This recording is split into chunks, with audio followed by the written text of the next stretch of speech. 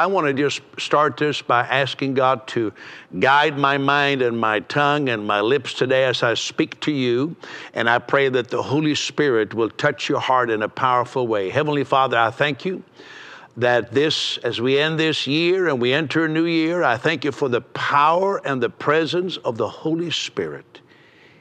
In Jesus' name, amen. I predict 2021. Sometimes people say, well, how do you predict things? Well, every New Year's Eve, almost every New Year's Eve, I made it my habit to spend time with the Lord, and even in the days leading up to it, and just opening my spirit to see if God is speaking something to me. And so again, that's what I'm doing today.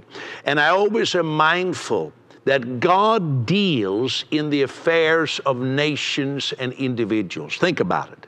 God is not just sitting somewhere on an elevated cloud in the sky somewhere. God is working with real people. God works with nations. And then I also note that to discern our time, to be able to discern the time in which we live, it is a spiritual exercise.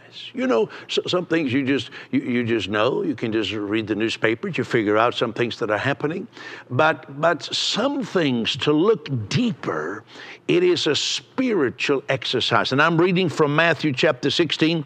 When it is evening, Jesus is speaking here. He says, when it's evening, you say, it will be fair weather, for the sky is red. And in the morning, there will be a storm today, for the sky is red and threatening. You know how to discern the appearance of the sky, but you're unable to discern the signs of the time. So Jesus is saying here, you have all kinds of general knowledge. You can figure things out. For example, in our world today, we could talk about COVID. After all, it's the word of 2020, they tell us. You know, one of the popular search engines listed the 10 most popular searches, and number one was Donald Trump. And then somewhere third, fourth, fifth was Meghan Markle and Prince Harry. And the rest of the top 10 were all related to COVID-19 and people looking for financial support in various ways. So it was all somehow connected. So, of course, we can see and understand certain things. We know that for example, the nation of China has had a long-standing policy of wanting to dominate and become the number one superpower. We can talk about many things, but to really look at it spiritually, it takes spiritual discernment, spiritual eyes. Now, a year ago today, on New Year's Eve, I spoke of 3 challenges that I believe would intensify in the year that's behind us, 2020. I talked about that there would be an erosion of the gospel inside the church, and that had already started. And then I talked about that we would face an epidemic of social ills. At that point, no one knew anything about COVID-19, and that one of the side effects would be an escalation of domestic violence, suicide, opioid-related deaths, abuse. We hear in just about every jurisdiction, as the statistics come out, the terrible state. People mentally can't cope. And we talked about how the Church of Jesus Christ and the blood of Christ is front and center, because it cleanses from guilt and it sets us free. And then I talked about an attack that would intensify in 2020 on freedom of speech. Who could have ever guessed? I just felt it in my spirit that there would be so much censorship. You know, I've lost count how many times just in our little ministry, well, not so little, but how we've been censored by Facebook, for example. I lost track. I saw one report here that the U.S. president had been, by one social media, censored 600 times. And I mean, who would have thought? Who would have thought? I thought we would just all, everybody could read things and either disagree with the writer and think it was terrible what he or she said, or agree with it. But, and we were concerned about the freedom to speak the name of Jesus Christ, this freedom to speak from the Scripture, that could also be threatened. And so I opened my spirit, and the very first thing that came to me is I believe we are entering a period of unprecedented, sustained anger in society. You can see that probably video playing there. We have seen it, from so many places, especially in the United States, a little bit in Canada as well. And I don't know what part of the world you're watching tonight, but there seems that people are angry like never before. Some people are angry at the government for not doing enough. In this COVID-19, some people may have lost a loved one. They may have lost someone who was in a long-term care home, and they didn't even get to say a proper goodbye to them or have a proper funeral, and they are angry. They said the government should have shut everything down. Others are angry because they see so many conflicting stories and conflicting statistics, and the experts are changing their mind, and they see hypocrisy. Politicians tell us, stay at home, and they take trips to wherever, Caribbean or Hawaii or someplace, and people are angry. They feel that there's an attack on me as a person. Where's my life going? And I begin to see that this anger is going to bring its own side effects. It's going to bring more violence. People lash out, domestic violence, more abuse, more pain, more hurt. You see, angry words, angry thoughts, angry actions, angry movements. And I just can only see that it's going to escalate, and we need to pray. Here I want to say this is a time to pray. And I'm going to come back to this topic of anger later on, but this is the time to pray for our country, for the United States, for Asia, Africa, whatever country you're in. Because when anger is unleashed, people lose their rationale and their sense of bearing. I see unity and division in the church. I see that among those for whom Jesus Christ is the light of the world, Jesus is the answer, Jesus is the Savior of the world, among those people, there's going to be an increased unity, even more as we go forward. But there's also a division. And maybe there's always been that. Division isn't always negative. I know we think division is terrible. And in certain contexts it is, but Jesus also spoke about it. He said in Matthew 10:34, don't think that I came to bring peace on earth. I didn't come to bring peace, but a sword. He was talking about how his gospel would cut right into a family, right into a town, between friendships, and people would have to make a choice. And then the Hebrew writer, challenging the Jewish people, said something similar. Hebrews 13:13. So then let us go out to him, that's to Jesus, outside the camp, bearing his reproach. He was drawing a distinct marcation here. He was saying, don't be tempted to go back to the old religious way. There's always a religious system that beckons you. Come back. Don't be so all out with Jesus and his gospel. And so he says, we go outside. We take, even if it's a reproach, we take that. And that means that there was a division that those Jewish believers, those early believers faced. And I think today, there's a line of marcation. There's a line of marcation between those who advocate only a cultural Christianity, a belief system that is often quite Christless, not much counting on Christ doing anything now. It's often very cessationist, and the belief is that there's no gifts of the Holy Spirit. Don't expect God to do something. Don't expect you to pray that God would protect people even during a pandemic. And that stands on the one side of the line, and on the other side there are those who say, no, Jesus is alive now. Christ is now. And even the verses just previous to the ones I quoted says Jesus Christ the same yesterday, today, and forever. And so that's how the Hebrew people were encouraged when there was a line of marcation coming up. I think that line is between people who advocate a limited gospel, that Jesus' blood was shed, his death was only for those who are predisposed to inherit eternal life, rather than outside the camp, outside of the religious system. There his blood was shed for the whole wide world. And so I see that. I see a line of markation for even those for whom the gospel seems to be only a threatening ultimatum, rather than a loving proclamation that Jesus Christ is the Savior of the world. I see that charismatic Pentecostal religion is running out of steam. You know, statistics are clear. I don't need to have special spiritual insight to see that young adults who were raised in evangelical churches, sometimes Pentecostal, sometimes charismatic churches, are leaving in droves. And I think we have a choice: either continued stagnation and decline, or a fresh encounter with the Holy Spirit. You know, there are cycles. I want to describe some cycles to you, spiritual cycles.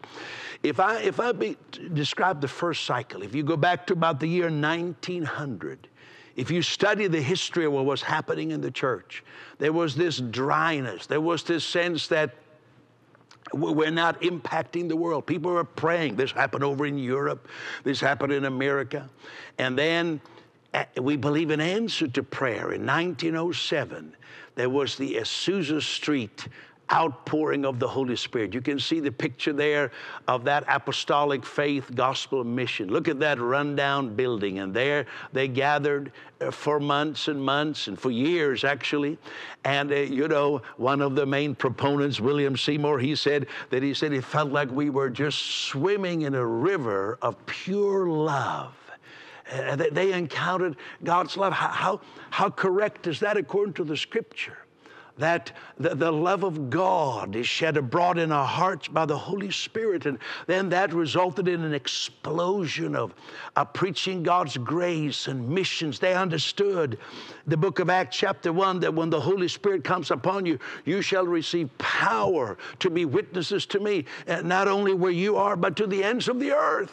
This was characterized by it. And then, you know, as the decades went by, what often happens is that something that's very fresh and alive, it becomes stale, it becomes entrenched. And so already by the late 1950s, there were, you know, Pentecostal denominations, and they had started to feel like we own this, and they were fighting over doctrines. They were debating, is speaking in tongues, is it the initial evidence of the baptism of the Holy Spirit, or is it just an evidence? Can you be baptized in the Holy Spirit without speaking in tongues? There was all kinds of discussions, and it became very entrenched, very legalistic.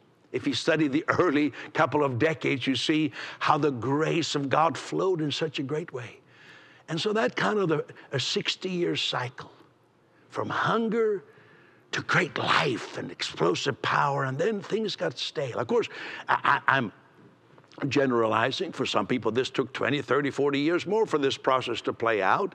But then in 1960, a big shock, a shock to the Pentecostal world, all the denominations at that time, a shock. A man, an Anglican minister called Dennis Bennett from Washington State, there is his picture, was baptized in the Holy Spirit. And the newspapers wrote about it. It became world news. It was unheard of. He was initially kicked out of his church, and then later on he was hired for in a different parish. But what I want to point out to you, this was something so new. I remember, because I was a little boy, I remember the old Pentecostals with who I was more associated, said that couldn't be God. They don't baptize people like we do. That couldn't be. You know, do you really think God could do that? Could God baptize? To us today, that seems like, of course, God can do that, but that's how they were thinking. You see, it's very easy to become entrenched, and this is how it is, and we have monopoly on God. Then later on, a couple of years after that, Cardinal Suenis, you'll see his picture there.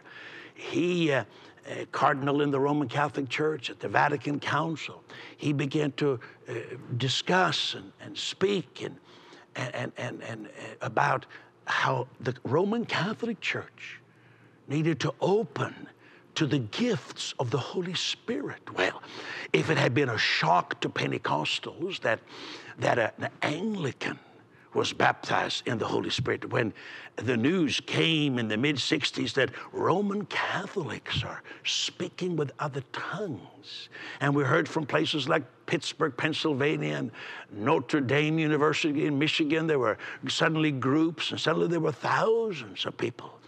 And if the Azusa Street revival was that we are like swimming in a river of pure love, the common saying among the Roman Catholics at that time was, what has this done for you? They were saying, Jesus has become so real to me. Doesn't that sound like the Holy Spirit, who has come to remind us of Jesus Christ? So that was beautiful. And so that maybe 20-year period, and again, I'm just, for teaching purposes, I'm just mentioning these years, but it could be 20 years longer in one part of the world and a little bit less in another part of the world. For example, the Jesus movement. You see that Time magazine cover there? You know, when that came, I was just getting into my teenage years, and there was big news. Hippies, you know, they were smoking weed, and they didn't bath very much, and they didn't cut their hair. You know that. I still remember that shocker. You said, could some old Pentecostal says, well, they should cut their hair first before God should do that. Well, see, that's the thing. You and I are not God. What was happening was that what you saw happen back there in the book of Acts. Remember what it says on the day of Pentecost. Aren't these Galileans just simple country folks? And you hear them speaking in our own language the wonders of God. And this is, how could it be that God uses these simpletons? That's always a characteristic of the Holy Spirit. Not that they were simpletons, but maybe they appeared like that. Because sometimes people don't know how to value other people, so they just use that kind of, and so that was beautiful. I remember that time, you know. And what strikes me about all this, God used ordinary people. I sound like the book of Acts.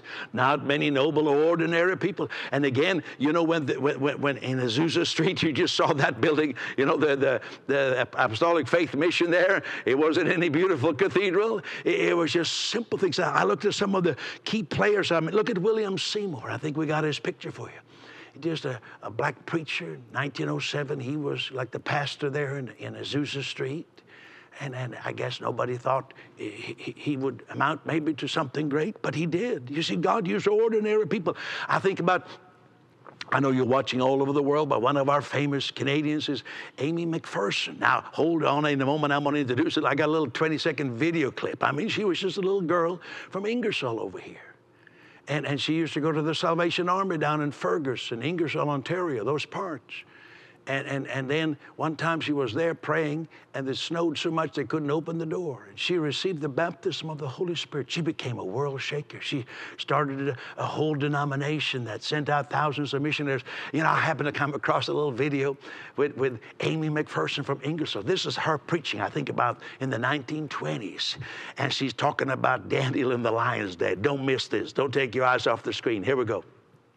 Speaking of Daniel in the lion's den, to me, I hear someone coming now. My word. Hello. The Bible says that in the millennium, the lion and the lamb shall lie down together. One usually thinks that the lamb lies down inside the lion these days. Well, that inspired me. You know, I preached some illustrated sermons. We have had donkeys and horses and camels and just about everything else, but I haven't brought a lion up yet.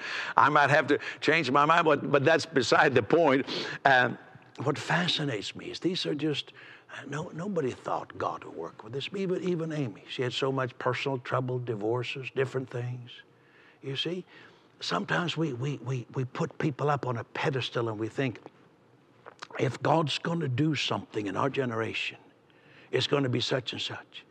God has had shocks, and I predict, I'm not saying it's all going to happen in 2021, but I predict there's going to be a shocking outpouring of God's Holy Spirit. It's going to be bigger, stronger, more powerful, but some of the principles will be the same. Now, Here's another one. While I'm talking, my friend Harold Bredesen, him and I became good friends. Here he is with then president of Egypt, Anwar Sadat, smoking a pipe. And if you knew Harold Bredesen like I knew him, it's just incredible that God would take a Lutheran minister. Again, according to us Pentecostals, he had the wrong baptism formula. He had some of the wrong doctrines. And he was baptized with the Holy Spirit. And after that, says nobody wanted to have him as a pastor. His own father was so embarrassed. And Harold Bredesen used to hitchhike along the eastern seaboard of the United States. He spent the whole week hitchhiking to Florida and back to his home again just to have someone to witness to in the car. And then he was the one, if you watch that whole video from CBN, 700 Club at the time, back many, many years ago, 1976, I think it was, that's where the initiative came for the whole peace agreement with Jimmy Carter, President of the United States, Menachem Begin, Prime Minister of Israel, and Anwar Sadat came together. I mean, isn't it amazing? These were not the ones that anybody would have picked. You see, God always uses, I think of Demos Shakarian, who started the Full Gospel Businessmen's Fellowship. He was a dairy farmer. He wasn't even a Bible school graduate, and we all, for Bible school graduates, we hope that you come to our Bible school and study. But he was, and I met this man, just a very young boy I met him. By accident happened to meet him. I don't know how the Lord let these things happen. And just the most ordinary person. And he started something called Full Gospel Businessmen's Fellowship.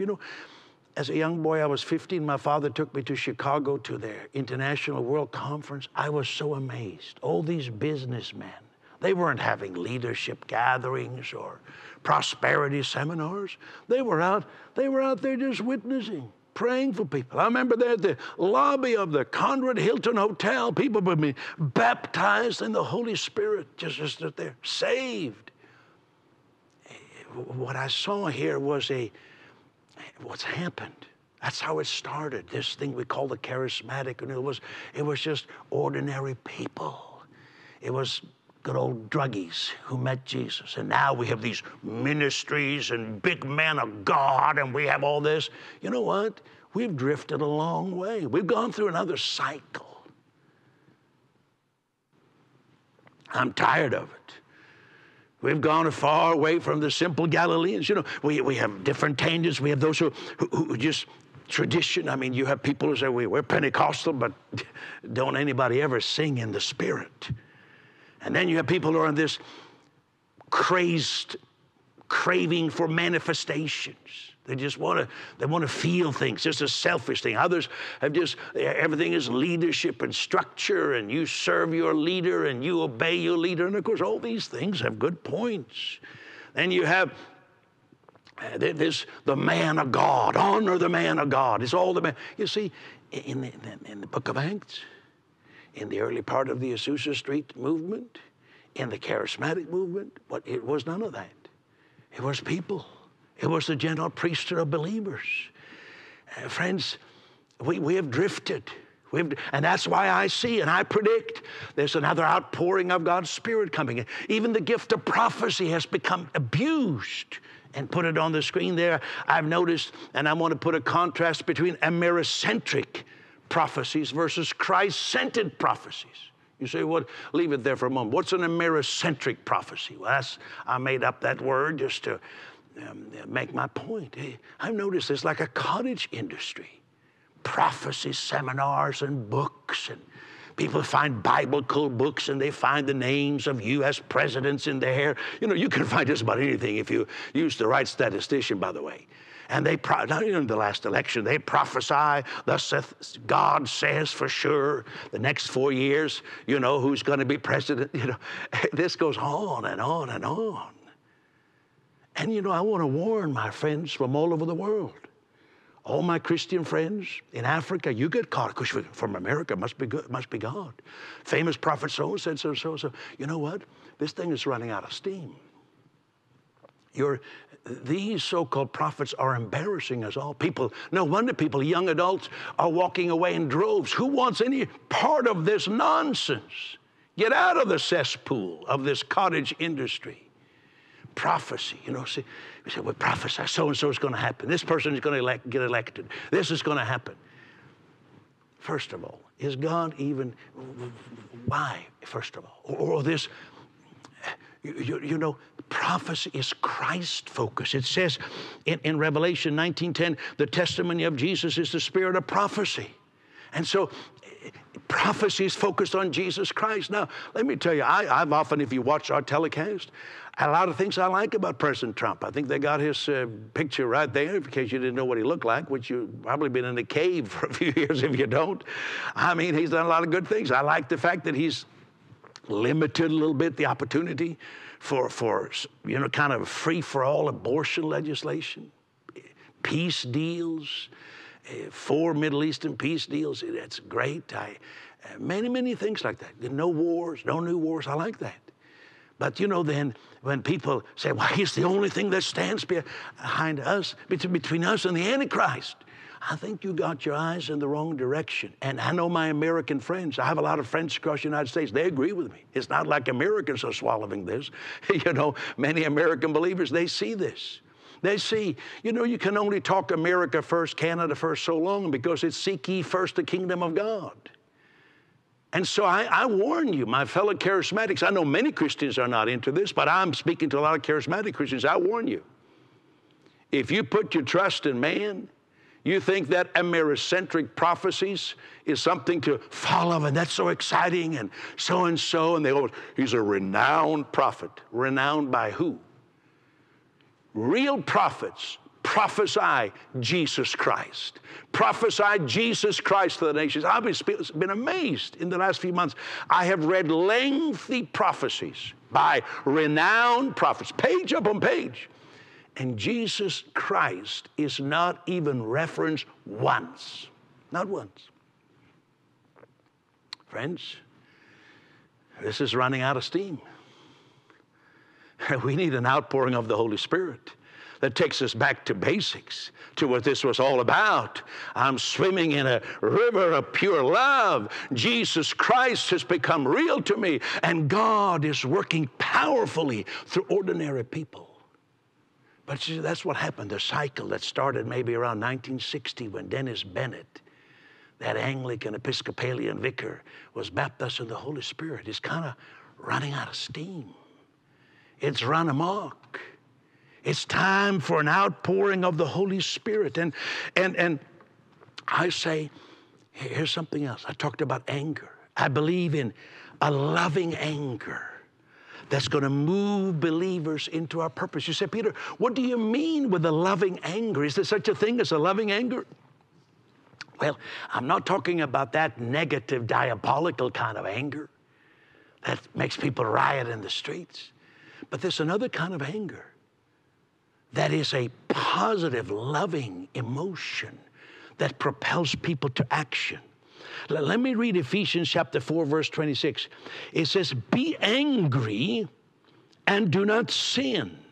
Don't let the sun go down on your wrath, and give no place to the devil. Now, we all know what people think that verse means.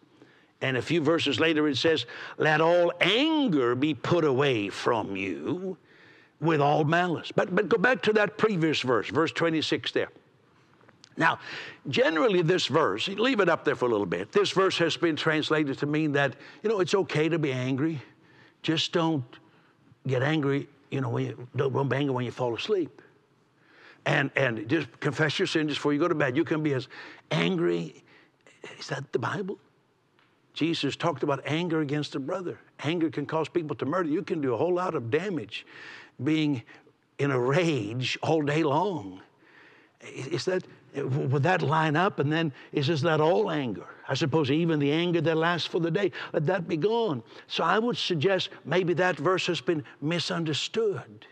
This conventional way, we all get a little angry. God understands. It's good to be just ripping mad and, whatever you want to do to somebody. But just confess it before you go to bed. I suggest there's something else in here. And I'll back it up. You'll see. I suggest that there's a command here. There's two kinds of anger spoken of. The one that says, let all anger be put away, that's speaking of that negative kind of anger.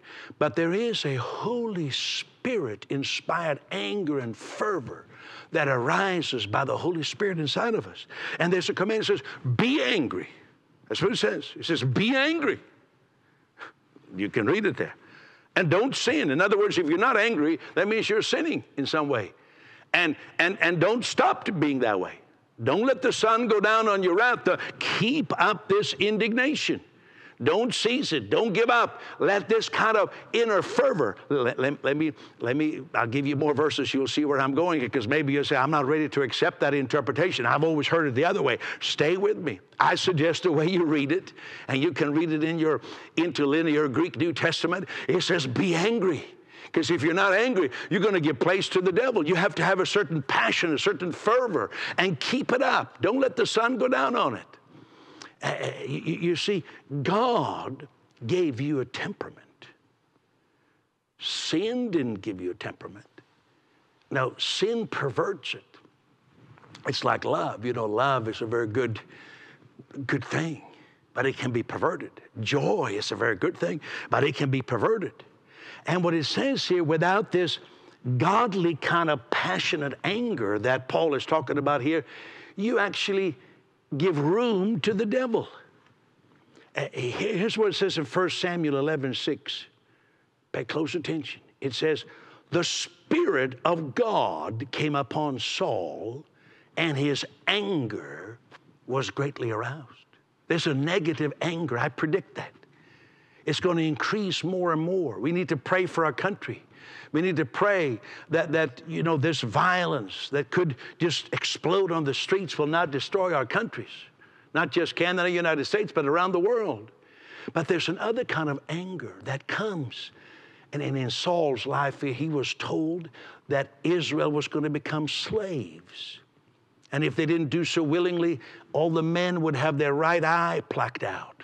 And so it says the Spirit of God came upon Saul, and his anger was aroused. That means he was taking action. He got an inner conviction, an inner resolve. I have to rise up and do something. There's a problem. When people just have belief systems, they have thoughts, they have ideas, but there's no passion in it. They don't even have the potential to be aroused. It's just something that they believe. You know, something I'm stirring in you today to rise up, to learn to hate deception, hate defeat, hate anything that is contrary to the gospel of Jesus Christ. Let me give you more. Let me say also about David. Remember David? What made David fight Goliath? He couldn't stand that Goliath was defying the living God. He said, somebody's got to do something. That was the Spirit of God on David. And so it's not that negative. You're mad. You're in a rage at the world, the government, this and that, and this political party. No, it's not that. It is a spiritual fervor. Don't let it go down. Don't let the sun set on it. Look at this. Jesus, who lives in us, is temperamental. Hebrews, you may not have thought of Jesus that way. You think Jesus, sweet Jesus, meek and mild. Well, that's part of it. But he's temperamental. Hebrews 1 says, you have loved righteousness and hated lawlessness. Therefore, God, your God, has anointed you with the oil of gladness more than your companions. So here seems to indicate that if you love something, you would hate the opposite. It's like if you love seeing people healed, you hate seeing what sickness does to people. Opposite ends of the same stick. If you love the light of the gospel, you say, I just love when the light of the gospel comes on people, then most likely you also hate with a passion the darkness that binds people in futile, grotesque religion. They don't see who God is. You know, it's true. I love Tina, so I hate anything that would hurt her. Natural. Look at this here. It says in Proverbs 8:13, the fear of the Lord, which means the awe of the Lord. I'm just awed by the Lord, is to hate evil. It says in John 2, Jesus, he found in the temple those who sold oxen and sheep and doves and the money changers doing business. When he had made a whip of cords, he drove them all out of the temple. with the sheep and the oxen and poured out the changers' money and overturned the tables. I mean, I got a picture of it here. Famous artistic depiction. I love that. I mean, Jesus he looks so meek and mild in the face there, but I tell you, I don't think he looked like that. He lost it. He says, I've had it with this. Jesus was not this little feeble, I don't want to disturb anybody. I want to make sure I act in love now. See, real love has fervor to it. So what was it? Why didn't he go to all the businesses? Because this particular business going on in the temple, they were selling doves and lamb and oxen and heifers. And they were especially blessed by the priests, so they overcharged, and they used special coins that were blessed by the priests. It was all a money-making scheme to make it so difficult for common people to come to God, make God seem unapproachable. And that kind of thing is still going around. It's part of this. People are trying to make it so hard to come to God. Jesus said, I've had it with that. He showed temperament. Let me read more. Mark 3:5. It says he looked at them with anger. Can you imagine that? Jesus looking with anger at the people. You say, well, I never pictured Jesus like that. Well, I'm reading it right out of the Bible. I could never in my wildest imagination think that Jesus would be. He says he looked at them with anger, being grieved. So the anger was propelled by grief because of the hardness of their hearts. So he said to the man, stretch out your hand, and he stretched it out, and his hand was restored as whole as the other. So here's a man with, I try to, maybe his hand was all withered or drawn. He couldn't pull it out, and Jesus was about to heal him. And they heartlessly said, no, you're not supposed to do that. It's a Sabbath day. And he says Jesus was angry. And he was angry with grief because they wanted to withhold God's light and blessing from this man over some doctrinal dispute. You see, the only time you see Jesus angry is when religious people try to keep others in spiritual darkness. Paul's temperament mirrors Jesus. Paul lost it sometimes. He lost it. One time, I hate to say this on a New Year's Eve, but he advocated castration. I look at the camera that's on me. He advocated castration of those who were trying to pull people back into the religious system. It says in Galatians 5:12, I wish that those who are troubling you would even emasculate themselves. That's not a meek and mild little fellow with no opinions. Say, I just don't want to disturb anybody. You see, there's something today in our society, and we're going to face it. We faced it in 2020. We're going to face it even more in 2021. There's something that wants to intimidate you. Don't say anything. Don't express yourself. Keep your head down.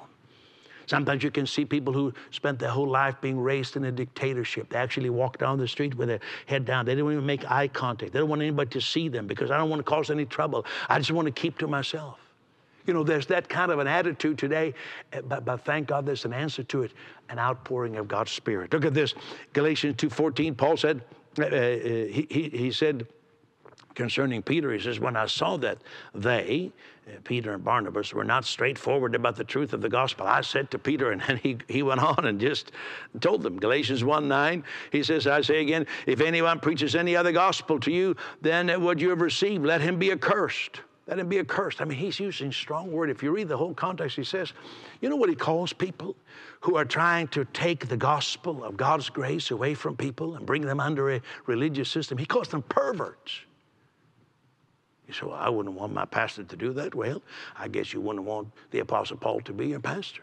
He even says, well, if an angel came and preached, or if even I came and changed my mind and preached a new message, he says, let him be accursed. It was strong language.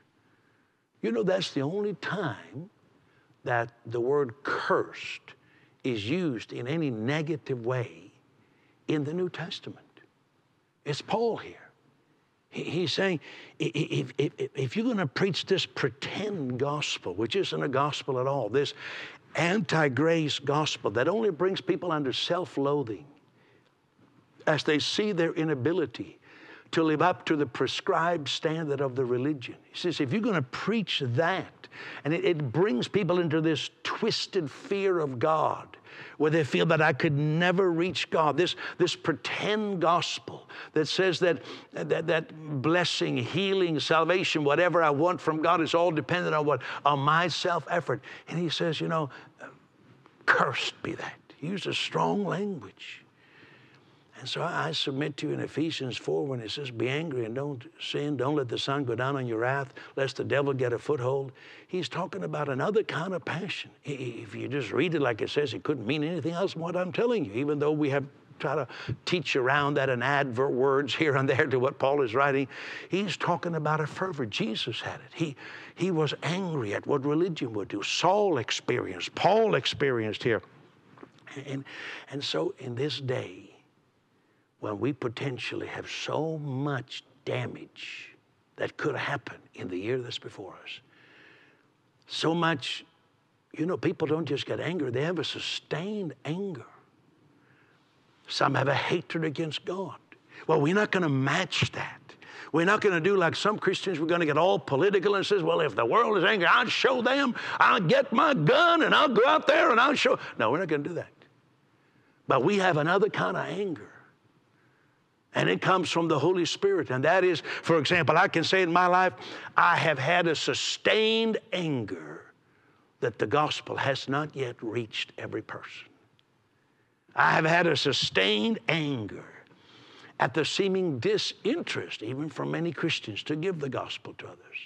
A sustained anger at Christless religion that just makes it a cultural phenomenon. At schemes that drain people away, drain their energy away from what our purpose is. So what I see today, yes, I see some negative things. I see a number of things on the horizon, but I also see a great reset. The World Economic Forum, and it's generally known for its annual convention in Davos, Switzerland. The founder of that particular movement that attracts all many of the leaders of nations. Our prime minister has been there numerous times, other prime ministers, presidents, President Trump has been there, a number of them, and leaders in business. Well, he's calling for a reset. Many Christians are concerned about that. I'm concerned about it as well. We know that we hear of the Chinese Communist Party infiltrating all levels. I heard, in Europe and all over, infiltrating and influencing and wanting world domination and a great reset. And so, yes, we could be very frightened by that. But what I'm calling for is a great spiritual reset. And if it happened in the day of Pentecost, and it happened in the early 1900s, and there was a refreshing, I would say, between 1960 to 1980. And now it's kind of gone stale again. So I predict it's going to be shocking. I put these characteristics down. It's going to be Christ-centered. Just like those Catholic charismatics said it down in Notre Dame, Jesus Christ has become real to us. And it's going to be shocking. It always was shocking. Just those who think we got the anointing, it's our prayers they're going to do it. I tell you, I don't know what that shock is going to mean, because likely I'm going to be shocked too. I'm going to be shocked at some of the people that Jesus is going to baptize in the Holy Spirit, and he's going to work through them powerfully. I just want to be a part of it. So be humble. That's going to be transformational and empowering, just like it always has been. Like it always has been. And that is what I predict. I'm not saying it's going to all happen in 2021. I didn't say that. I believe that what happened half a century ago is running out of steam. People lost touch with what's it all about. And I predict there's something fresh from the Holy Spirit, and you're a part of it.